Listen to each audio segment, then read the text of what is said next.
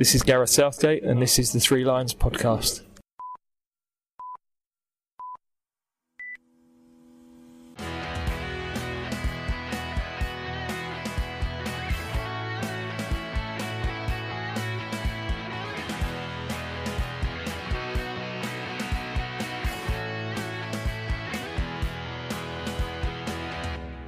Hello and welcome to the Three Lions podcast. My name is Russell Osborne and this is an independent England football supporters podcast. Thanks for joining me again. This is the second recording of this new year, following the chat that I had with Sam Goldsworthy from It's Coming Home TV. Hope you enjoyed that one. It is still available to listen to on your chosen podcast platform. Sadly though, since then, we've had the sad news that former England international Colin Bell passed away on the 5th of January following a short illness. Colin played 48 times for England between 1968 and 1975, scoring 9 times. He will forever be associated with Manchester City, for whom he played 501 times for, but he did actually start out at Bury. At City, he was known as both the King and Nijinsky, the racehorse, because he was so athletic. With regards to England, he made his debut at home to Sweden in a 3-1 friendly victory, and his first goal of 9 came away to Brazil in 1969, where he put us 1-0 up before 2 late goals from Tostão and Jorginho won it for Brazil in the Maracanã. Now Peters. You've got 3 men in the middle. And a great chance of goal scored by Bell. He scored it. A dreadful mistake by that Brazilian defence. And Bell has scored for England. He was captain just the once in a 1-0 defeat to Northern Ireland in 1972. And he was part of the England team that went to both the 1968 European Championships, where England finished 3rd, and he also went to the 1970 World Cup finals in Mexico, where he was substituted on by Alf Ramsey for Bobby Charlton, whilst England were 2-1 up against West Germany. And it was later deemed to be a mistake by Ramsey that would cost England the game and retaining the trophy. Colin was 74, and we send our condolences to his family and friends.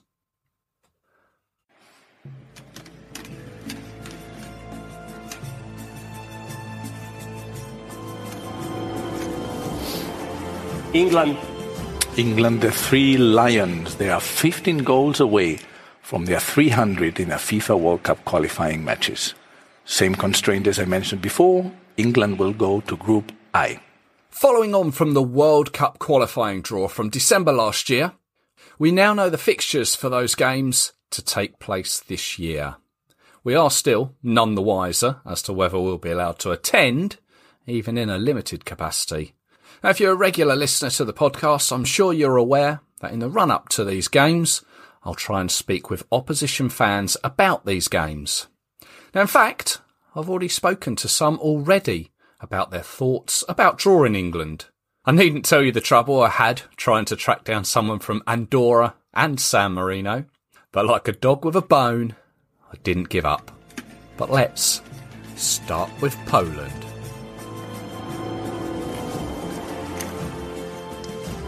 Poland, on his way to the 2018 finals, Robert Lewandowski's 16 goals broke the record for a FIFA World Cup European qualifying campaign. This time he will have to face Three Lions, England in Group I. So first out the pots to be drawn in England's group were Poland. And my first guest is Christopher Lash, author of the website rightbankwarsaw.com. Christopher, hello there. Hi there, man. Hello. You all right? Yeah. Well, COVID, but yeah, everything's okay in general. Yeah. That's the main thing, as long as you're okay. You're over in Poland, and Right Bank Warsaw is your website. Go on, just give us the background behind that. Yeah, I mean, I'm living over here. I've been living here since 2011, and I was here in the build up to the Euro 2012 when Poland hosted with Ukraine, and I just set up a blog, and it's sort of I'm not writing that much on it anymore, but it really got, for a long time I was putting a huge amount of effort into it, and it sort of deals with just things around the Polish game. It talks about club football, Polish teams in European football, which hasn't been very good.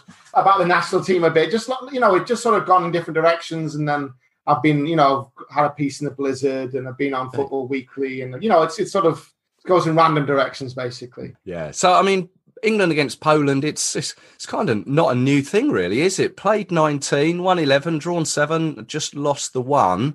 And I mentioned on a previous podcast, in the past 12 times we've met in World Cup qualifiers. What was the Polish reaction to it? I mean, it's sort of a weird one, really. I don't know if it's really excitement. Sort of is a little bit. They've played so much. I mean, it's ridiculous how many times.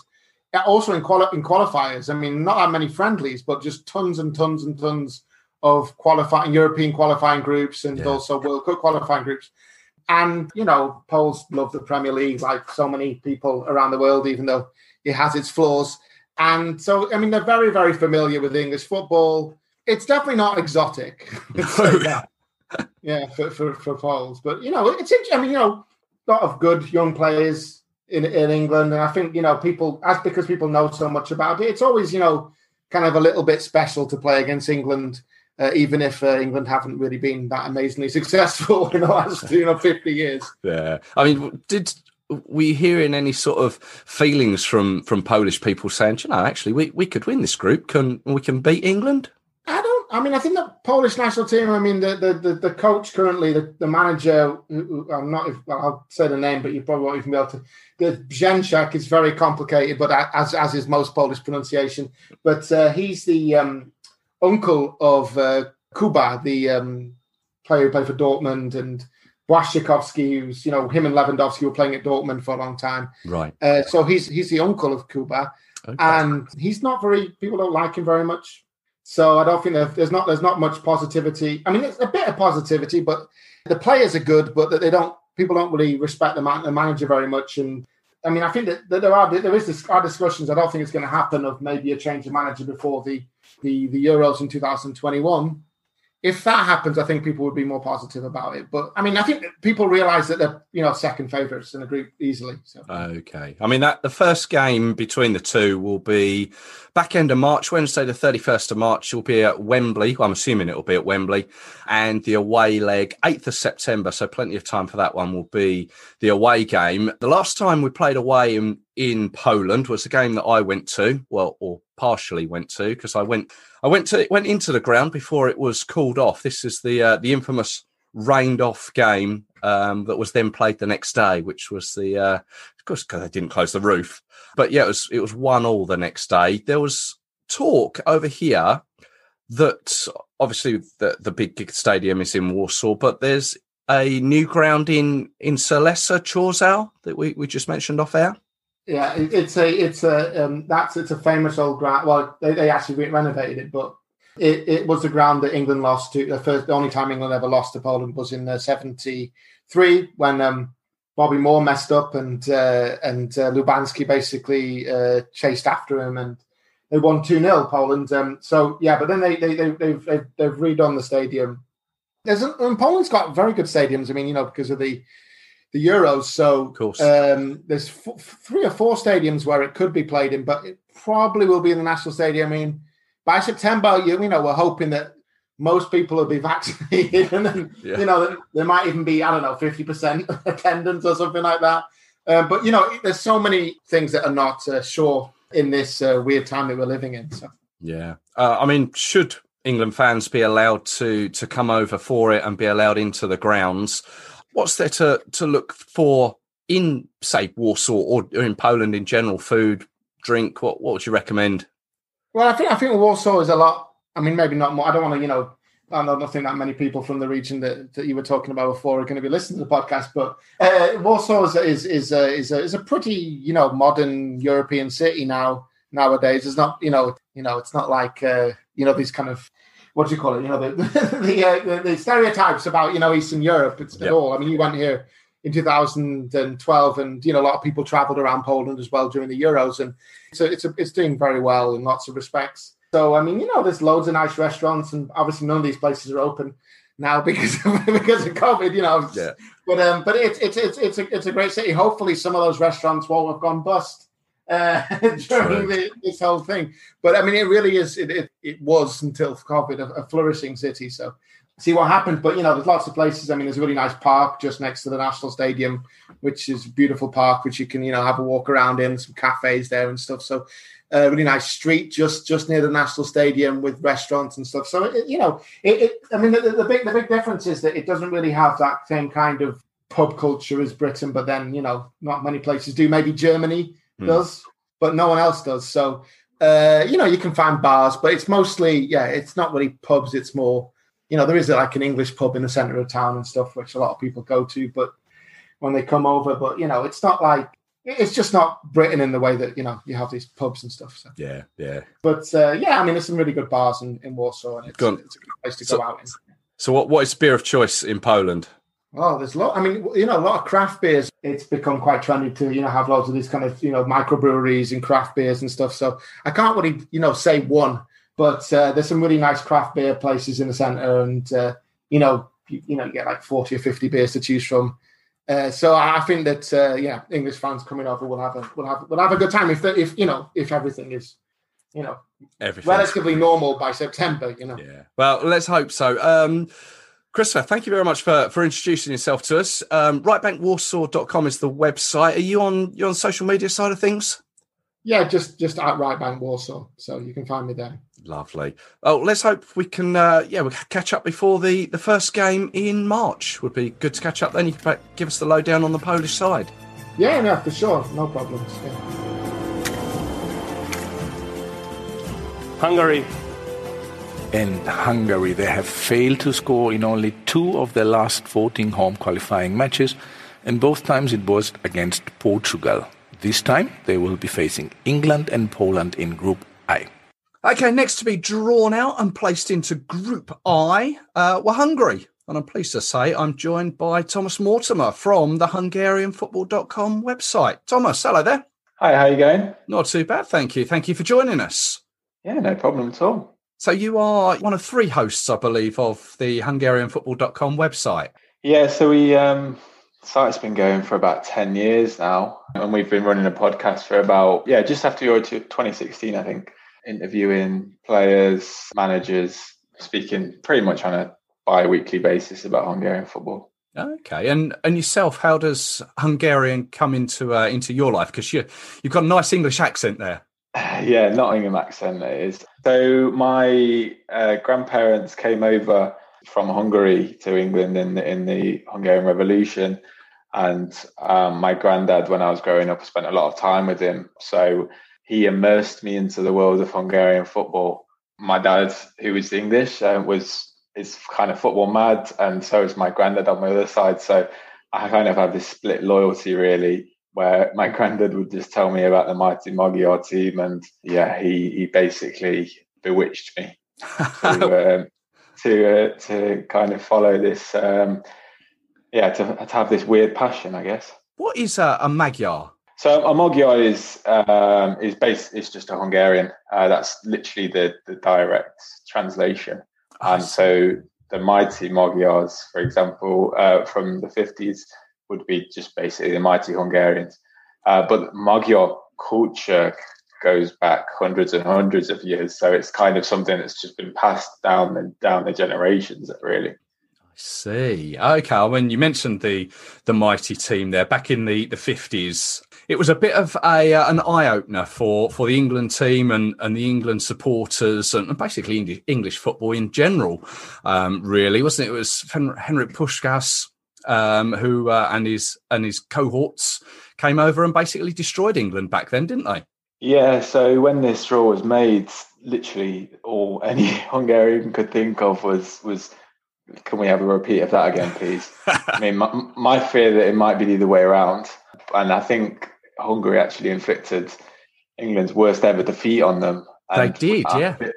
I'm a bit scared that maybe England might want to retaliate during this qualification period. But Hungary are okay now, so maybe that won't happen. But yeah, that team of the 50s was incredible. There's been so much literature written about it, many books, and Jonathan Wilson actually brought out a book just last year, which wasn't even talking about the mighty Magyar team. It was about the time before that and how that legend was created. It is such a story, a well-told story, really. And yeah, it did have a huge impact on England's philosophy as a footballing nation. And maybe a lot of people credit that moment when, there's two moments when Hungary beat England 6-3 at Wembley, and then the 7-1 the next year. People actually credit that with the moment that English football changed and went on to win the World Cup 12 years later.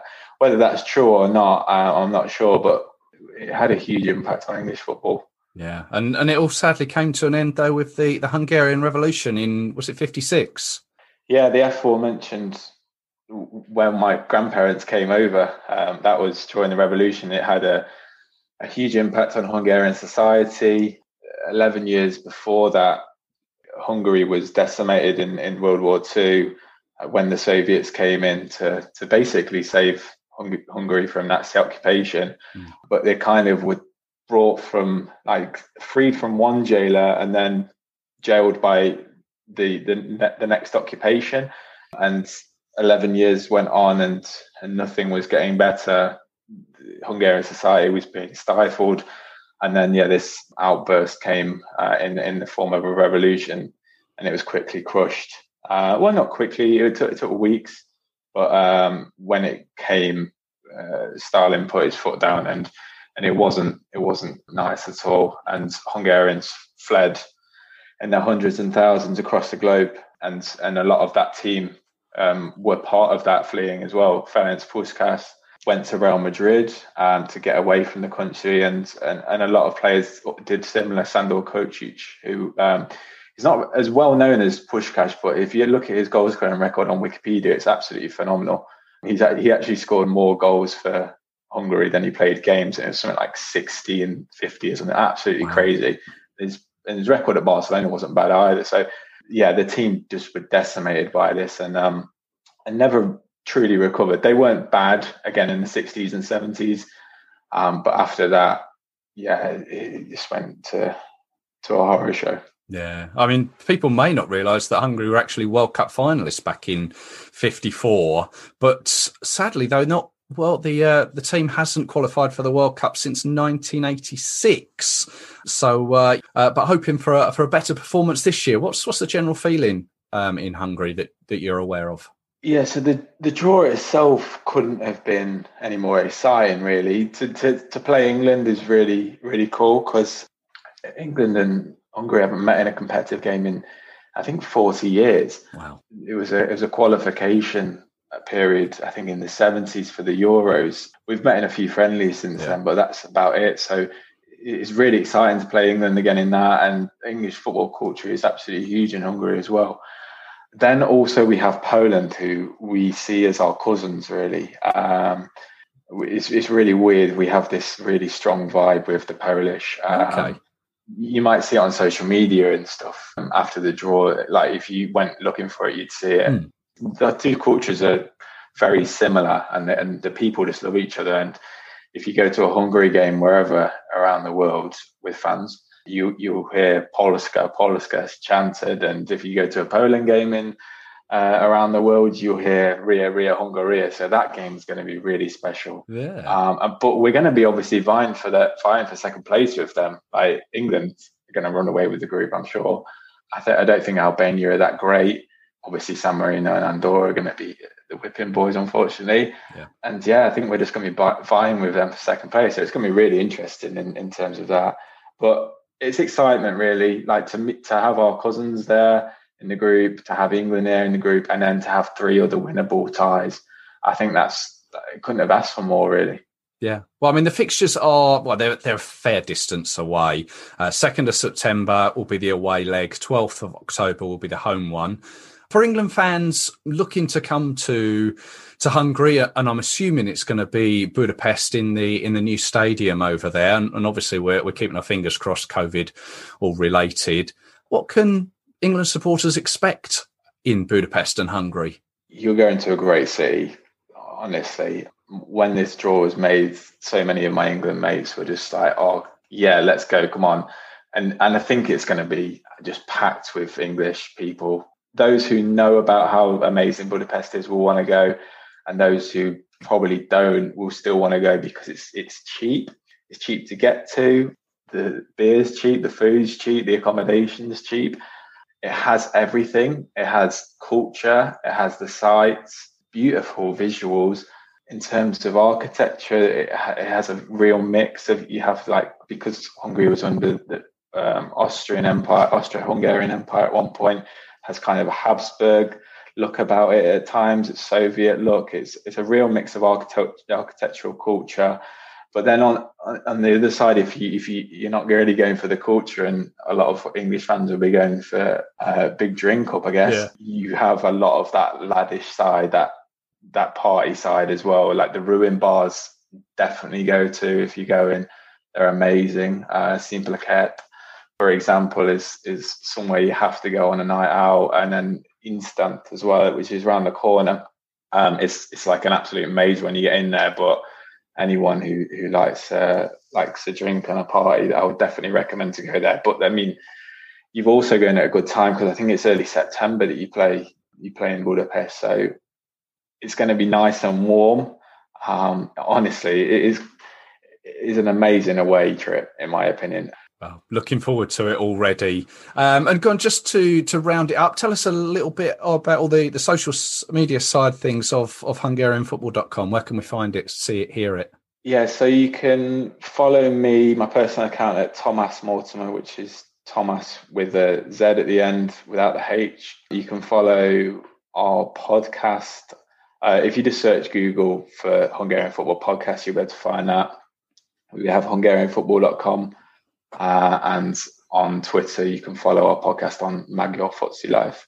Tom, thank you very much for your time. And yeah, hopefully let's catch up later in the year. Yeah, sounds good. Albania, in the last qualification campaign, they finished third in their group behind Spain and Italy. Two very difficult teams, obviously. They are joining now England, Poland and Hungary in Group I. Let's go to New York, of all places, and speak with Elton Kohia, because he is an Albanian fan living in New York in America. Elton, hello there. Hey, Russell. Thanks for having me on the show. No, you're very welcome. Welcome along. Albania against England. How did you feel when that came out? Well, it's pretty exciting in the sense that I will get to travel to England in November of next year. Looking forward to that away trip for sure. It's one of the few away trips that I really look forward to, along with probably Germany, Italy, and maybe Spain. I'd have to say we're not very happy with the draw, because I don't think most Albanian fans believe we do stand a chance against England. Although I feel like we might have a bit of a chance against Poland and Hungary. I think it'll depend on what each team players or like their run of injuries is going to be like by the time we play them like next year. So you're eyeing up that playoff spot. Yeah, obviously. Yeah, I think like most fans would have liked a different draw. I mean, hopefully like one of the easier groups. But I think we do have a chance if we have a full strength team, and Lewandowski does not play for Poland. Maybe we'll have a chance against them too. I think everyone will be hoping that Lewandowski's not playing in their games. I mean, no one wants to see an injury, but an injury for a broken leg or something would keep him out for a little while. Yeah, no, definitely do not wish any injuries upon him. I really like him as a player. No, absolutely. And I'd like to see him play against us, just not score. Yeah. We've met only 4 times in the past. Do you remember any of those? So yes, I do remember actually the very first time we met. Unfortunately, I was very young to be in the stadium, but I do remember very vividly the away game at Wembley, because it was such a big deal back then. Albania had never played England before. For somehow we always got drawn into Germany groups, and we played Germany, I don't know, maybe I'd say a little over a dozen times over the years. But we had never played England before. Obviously, we were a communist country back then. The regime was not happy that we were drawn with England at the time, because we're sort of political, on the ideological spectrum, we're on the opposite sides. But I think the fans were pretty excited for our team to play at Wembley. The game was very notable because one of our players made the goalie that debuted in that game at Wembley for our national team, and he was only 17 years old. Really? So I think, it was Peter Shilton on one side, was I think approaching 40, and then Blendin Albani, who was a goalie, he had just turned 17 a month earlier before he debuted on that game. We got thrashed 5-0, if I'm not mistaken. I don't think we stood a chance against that England team, which I think went on to. Did they get defeated on the semis at the World Cup, on penalties or something? In like 1990, that? yes. In 1990, in Italy. So I think that was probably one of the best England teams that I remember watching play. So yeah, it was pretty exciting. I do not remember very well the second time that we met in 2001, because I was, like I mentioned earlier, I was living in the States and we didn't have much of a chance to catch games on TV. Yeah. So yeah, I didn't watch any of those games other than, I followed, I watched I went to the away game in Germany, but I did not watch those two games. Yeah. Well, here's a thing that sometimes crops up here in England when Albania's name comes up. Norman Wisdom. What's the deal with Norman Wisdom? Because I know he was seen at it was either the first or the second game in Albania, but he was applauded by the Albanian fans. What's the deal? So the deal with Norman Wisdom is that at the time, going back into the 80s, his movies were very popular with Albanians because those are some of the few movies we could watch, Western movies. Like I said, we're a communist country. The communist regime did crack down on a lot of Western propaganda, and that included, movies as well. They would allow us to watch mostly Italian and French movies, but not a lot of English movies. And Norman Wisdom's movies were some of the few movies that they allowed us to watch, and his comedies were very funny. I mean, a lot of kids that grew up, around my age, they still remember his character, which is called Pitkini, I believe. Right. So in Albania, it's Pitkini, basically. Right. So that's how he was known. And yes, I do remember reading newspaper articles about him going to Albania, I think, on that away game. And that was like a standing ovation in the stadium, if I'm not mistaken. Yeah. That is actually very funny that you mentioned that. I totally forgotten about it. Well, I mean, obviously coronavirus permitting, there'll be England fans looking to go to Tirana. And I know, like we've spoken previously off recording, that you're obviously in the States at the moment, but you've been back a few times to Tirana. What can England fans expect when they go to Tirana? What will they see and what will it be like? Any recommendations? Well, there will definitely be in a new stadium, which was, I think, inaugurated last year. The opening game we played France. Unfortunately, we lost. But there was a pretty, the atmosphere, I feel, will be pretty lively. It's a very small stadium, I think a 25,000 seater. It's kind of like the Southampton Stadium that we discussed earlier. Yep. It's pretty intimate. It's right in the center of the city, not too far away from the block, which is, I think, the more posh part of Tirana. That's where all the clubs are, drinking spots. They'll find a lot of other, foreigners around that area. It's a pretty hospitable environment, I would say. Albanians love when, foreigners visit the country. They're very hospitable.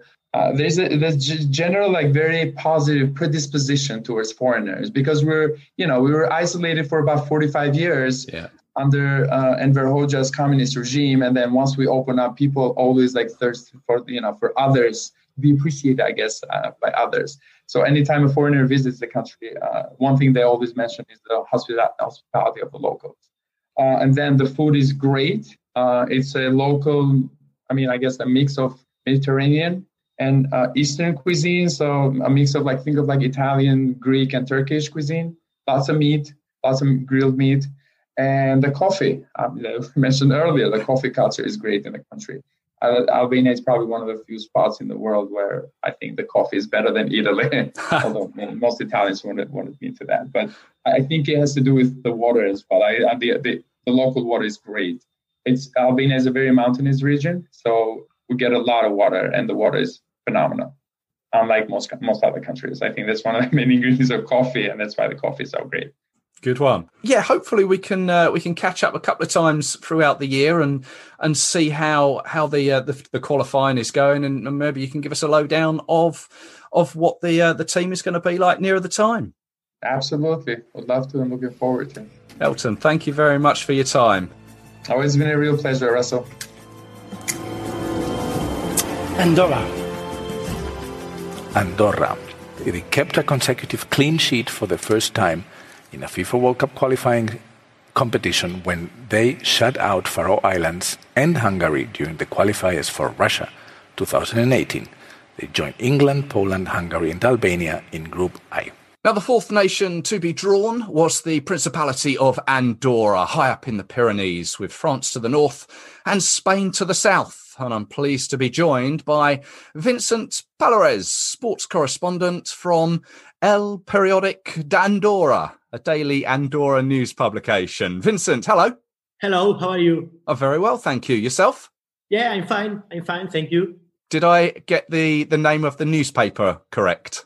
Yeah. Yeah? It's Good. called El Periòdic d'Andorra. Yeah, it's perfect. Good stuff. So, England against Andorra again. What was your reaction to that in the World Cup draw? Yeah, people in Andorra are very happy because they will play against San Marino, which is a game to get points. And they will play against England, which is a team full of stars of Premier League, and Poland, where is Robert Lewandowski. And they are very happy because for them is an opportunity because they are amateur players. And this is like a dream for them to play against Premier League stars. England against Andorra has only happened 4 times. I think it was the last time was 2008, 2009 when we last met. Do you remember that? No, I don't remember because I'm Spanish. I'm not Andorran. And I didn't work in Andorra in that year. But I am learning about Andorran football, and they are growing and evolutioning year to year. Okay. Because their league was created in 1995. Right. And there are more players now, and they are more specialized, and they are seeing continually French and Spanish football, and they are learning a lot. It's professionalizing now. I see. Yeah. So Andorran football is getting better, you would say? Yeah. Okay. Yeah, it's getting better, yeah. I would like to mention the last game between under-21 teams, the last 2 games, because one of them was a draw, 3-3 in Andorra, and the other, I think, was 3-1. And England suffered a lot to win that game. And there are 5 guys of the under-21 team who finished their time with the team and will be with the absolute team against England. One of them could be Cucu Fernandez, who is the best scorer in the 3rd division in Spain. He plays for Formentera, which is an island next to Mallorca and Ibiza. Okay, yes. And he's the best scorer. He scored 5 goals in the first game of the league. 5 goals. It's too hard to achieve it. And he scored 2 goals against England. And okay, they are not professional, but they are good players. I remember when the 3-3 game was played. It was a surprise, and people were a big surprise. Even for the footballers, they couldn't believe it. But let me just, I'll give you a small education that the last time England met Andorra was 2007 and 2008, where England won only 3-0 and 2-0. So not big scores. No, because Andorra usually get a clean sheet. Right. In the games, because they are all the game defending. They don't like play with the ball because this is its methodology. Right. It's methodology, and they are growing up with this kind of football without the ball. Do you know the Pep Guardiola style? Yes. Okay, this is the opposite. Right. I see. Because they know they are not good enough for the rest of the teams, and they cannot compete face to face. They are very glad if the result is 3-0 for England, and it's okay for them because they are growing up. They are not seeing just the result, but yes, the evolution. Yes. So you see the game against San Marino as being the game where you can put all these methodology ideas into playing a game and getting a result, possibly Albania too? Yes. I think the game against San Marino is like a Tottenham Arsenal, like a derby. And they are very glad to be in the same group of San Marino because they can get points. Yep. It's the first time in the history Andorra is not in the last pot. In the last pot, and for them is an opportunity to get points and to evolutioning in the ranking FIFA. Okay, I see. Also, the last time England played Andorra, the game was played in Barcelona in Espanyol's, the Olympic Stadium. Mm-hmm. Now, I believe Andorra now have a new stadium. Is that correct? They have the national stadium called Estadi Nacional in Catalan. The national team plays there, and also some games in the league. Because the teams have not an own stadium. There are 2 or 3 stadiums in the country, and they play in all of them stadiums. Right. Not as a local or away, home or away. National team plays in the national stadium. Yeah. So is it likely England will play in the Estadi Nacional? Or could it be played in Barcelona again? No. They play all the games in Andorra, and I think now with the coronavirus, it's more difficult to go to Spain. And for the players, for the people, if it's possible to go to the stadium, because we don't know. But no, I'm sure they will play in Andorra. Okay. Well, that's good because I mean the games away to Andorra is later on in the year in October 2021. Should supporters be allowed to go? What could they see? What would you recommend in Andorra? Okay, they will enjoy of the mountains because the country is among the mountains. Okay, they can go shopping, they can enjoy the mountains, they can go to the swimming pool. I don't know, it's a very nice country. And England fans like to have a beer. What beer in Andorra is there? There's an Andorran beer. Yeah. There's an Andorran beer called Boris, but Andorran people usually drink Spanish beers. Yeah. Okay. And there's no, am I right in saying no airport, no train station? No, they go to the Barcelona airport. It's 3 hours away, and yeah, it's a handicap. They have in Football Club Andorra, which competes in Spain, and it's a handicap because they go to Barcelona and then they have 3 hours more. Yes, lots of travel. Yeah. It's very hard for them. Yeah. Well, I'm hoping, fingers crossed, I'm very excited to come to Andorra if we're allowed to, and it would be great to speak to you nearer the time when England play Andorra. Yeah, of course. Thank you.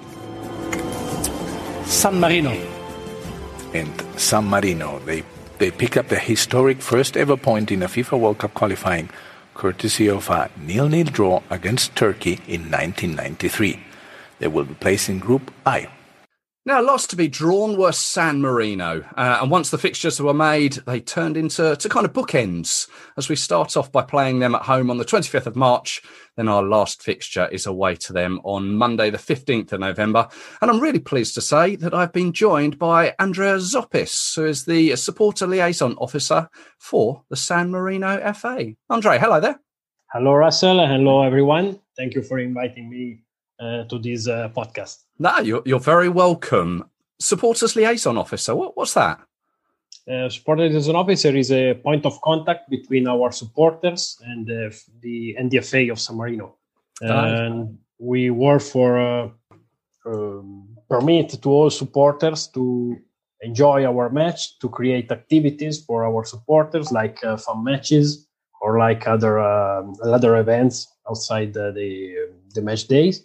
And also for involve, because I'm also the DAO, the Disability Access Officer, and also to involve the supporter with any kind of disability in our stadium. Okay.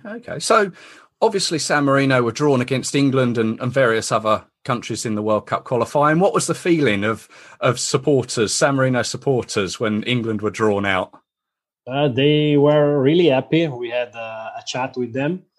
I can say that San Marino against England in 2015 was my first match in San Marino because I was hired in the 2015, and I remember the 6-0 of England with the record of Wayne Rooney in number of goals for the national team. It was very an joyful day I was very happy to see so many supporters from England and also from San Marino. The full stadium is not always like there in San Marino. Yeah, I mean the stadium is the Stadio Olimpico di Serravalle, which it's a running track ground, isn't it? For those that haven't been before. Yeah, the real name is San Marino Stadium. Okay. We have 4,700 places in the stadium. And we hope that, of course, that in November could be full of people. And sometimes we also use, before to have the San Marino Stadium available, we played also in Italy against England and against the big countries. I mean, that game in Italy was quite famous in 1993 because obviously 7 seconds it just took. Was it David Galtieri, I believe? Yeah, David Galtieri, yes. Yeah, that's obviously a highlight for San Marino football, isn't it? Of course, yes. For many years was the highest point of our national team. So do you think you can score again? We hope, yes. Yes, we didn't score in the last Nation Leagues, but we reached 2 draws. That for us is a great result. We never had more than one positive result in a group, and we hope that. Yeah. Well, I mean, with Andorra in the group as well, was that a positive thing for San Marino? Do you think you can take points there? What's the feeling? Yeah, of course, we have to be honest that. Andorra is quite similar to us for dimension of the country, and probably we have more possibilities to obtain a good result against Andorra than other biggest country. But Andorra in the last years have a great growth, and they grow a lot. They obtain, I think, the best result of this history, and so it could be very, very difficult to have them and to obtain a result, good positive result also with Andorra. Yeah, we hope that. Of course. Well, I went to San Marino, I think it was 2013 for the game. I think it was the 8-0 I went to. Obviously, I went to Italy, and I got a bus from Rimini, which I think is probably the main point for England fans. Fingers crossed that we'll be able to attend. Is that the way many people come? Yeah.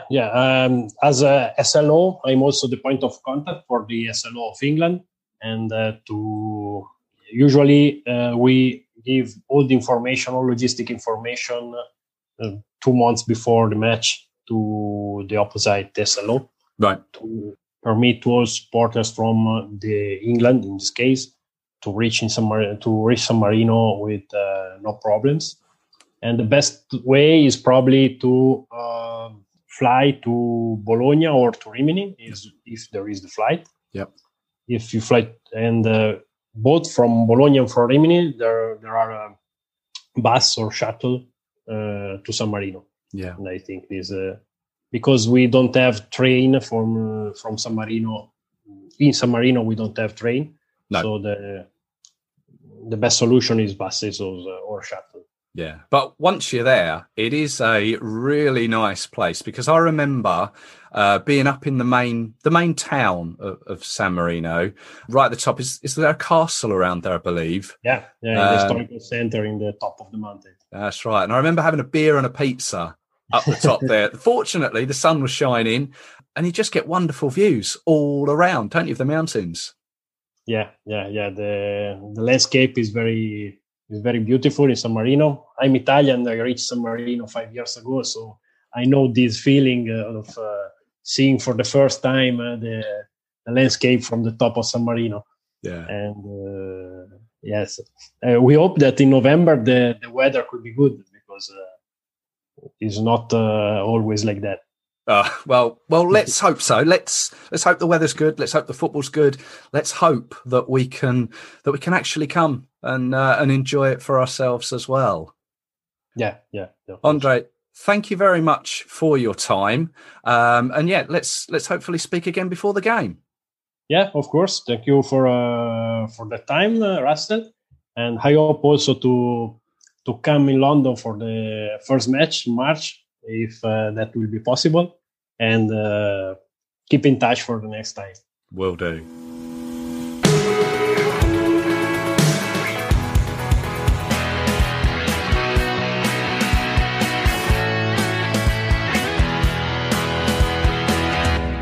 Huge thanks to Christopher Lash from Right Back Warsaw, Elton Cohia, Thomas Mortimer, Vincent Pallares and Andrea Zoppis for all their contributions and time there.